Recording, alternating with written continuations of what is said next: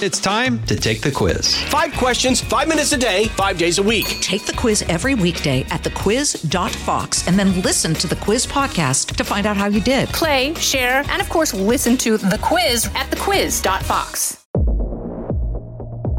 I'm Gianna Gelosi with your Fox True Crime Minute. Is there a serial killer on the loose in Austin, Texas? That's the fear in the community after a 5th man was found dead in Lady Bird Lake in the last 6 months. A police spokesperson telling Fox Digital the case is still under investigation, but the string of deaths have involved men around their 30s who had been drinking on Rainey Street and were later found in the water. The city is stepping up safety measures in the area of the lake and along Rainey Street with additional fencing, lighting, and patrols. Some in the Austin community, though, are on edge after 62-year-old Raul Meza Jr. implicated himself in a number of murders last month, calling police on himself. Texas police continue to eye him in other cold cases, but they say when it comes to the bodies in the lake, they haven't seen any signs of foul play. There's more on this story at foxnews.com. Subscribe to the Fox True Crime Podcast with Emily Campagno. I'm Gianna Gelosi with your Fox True Crime Minute.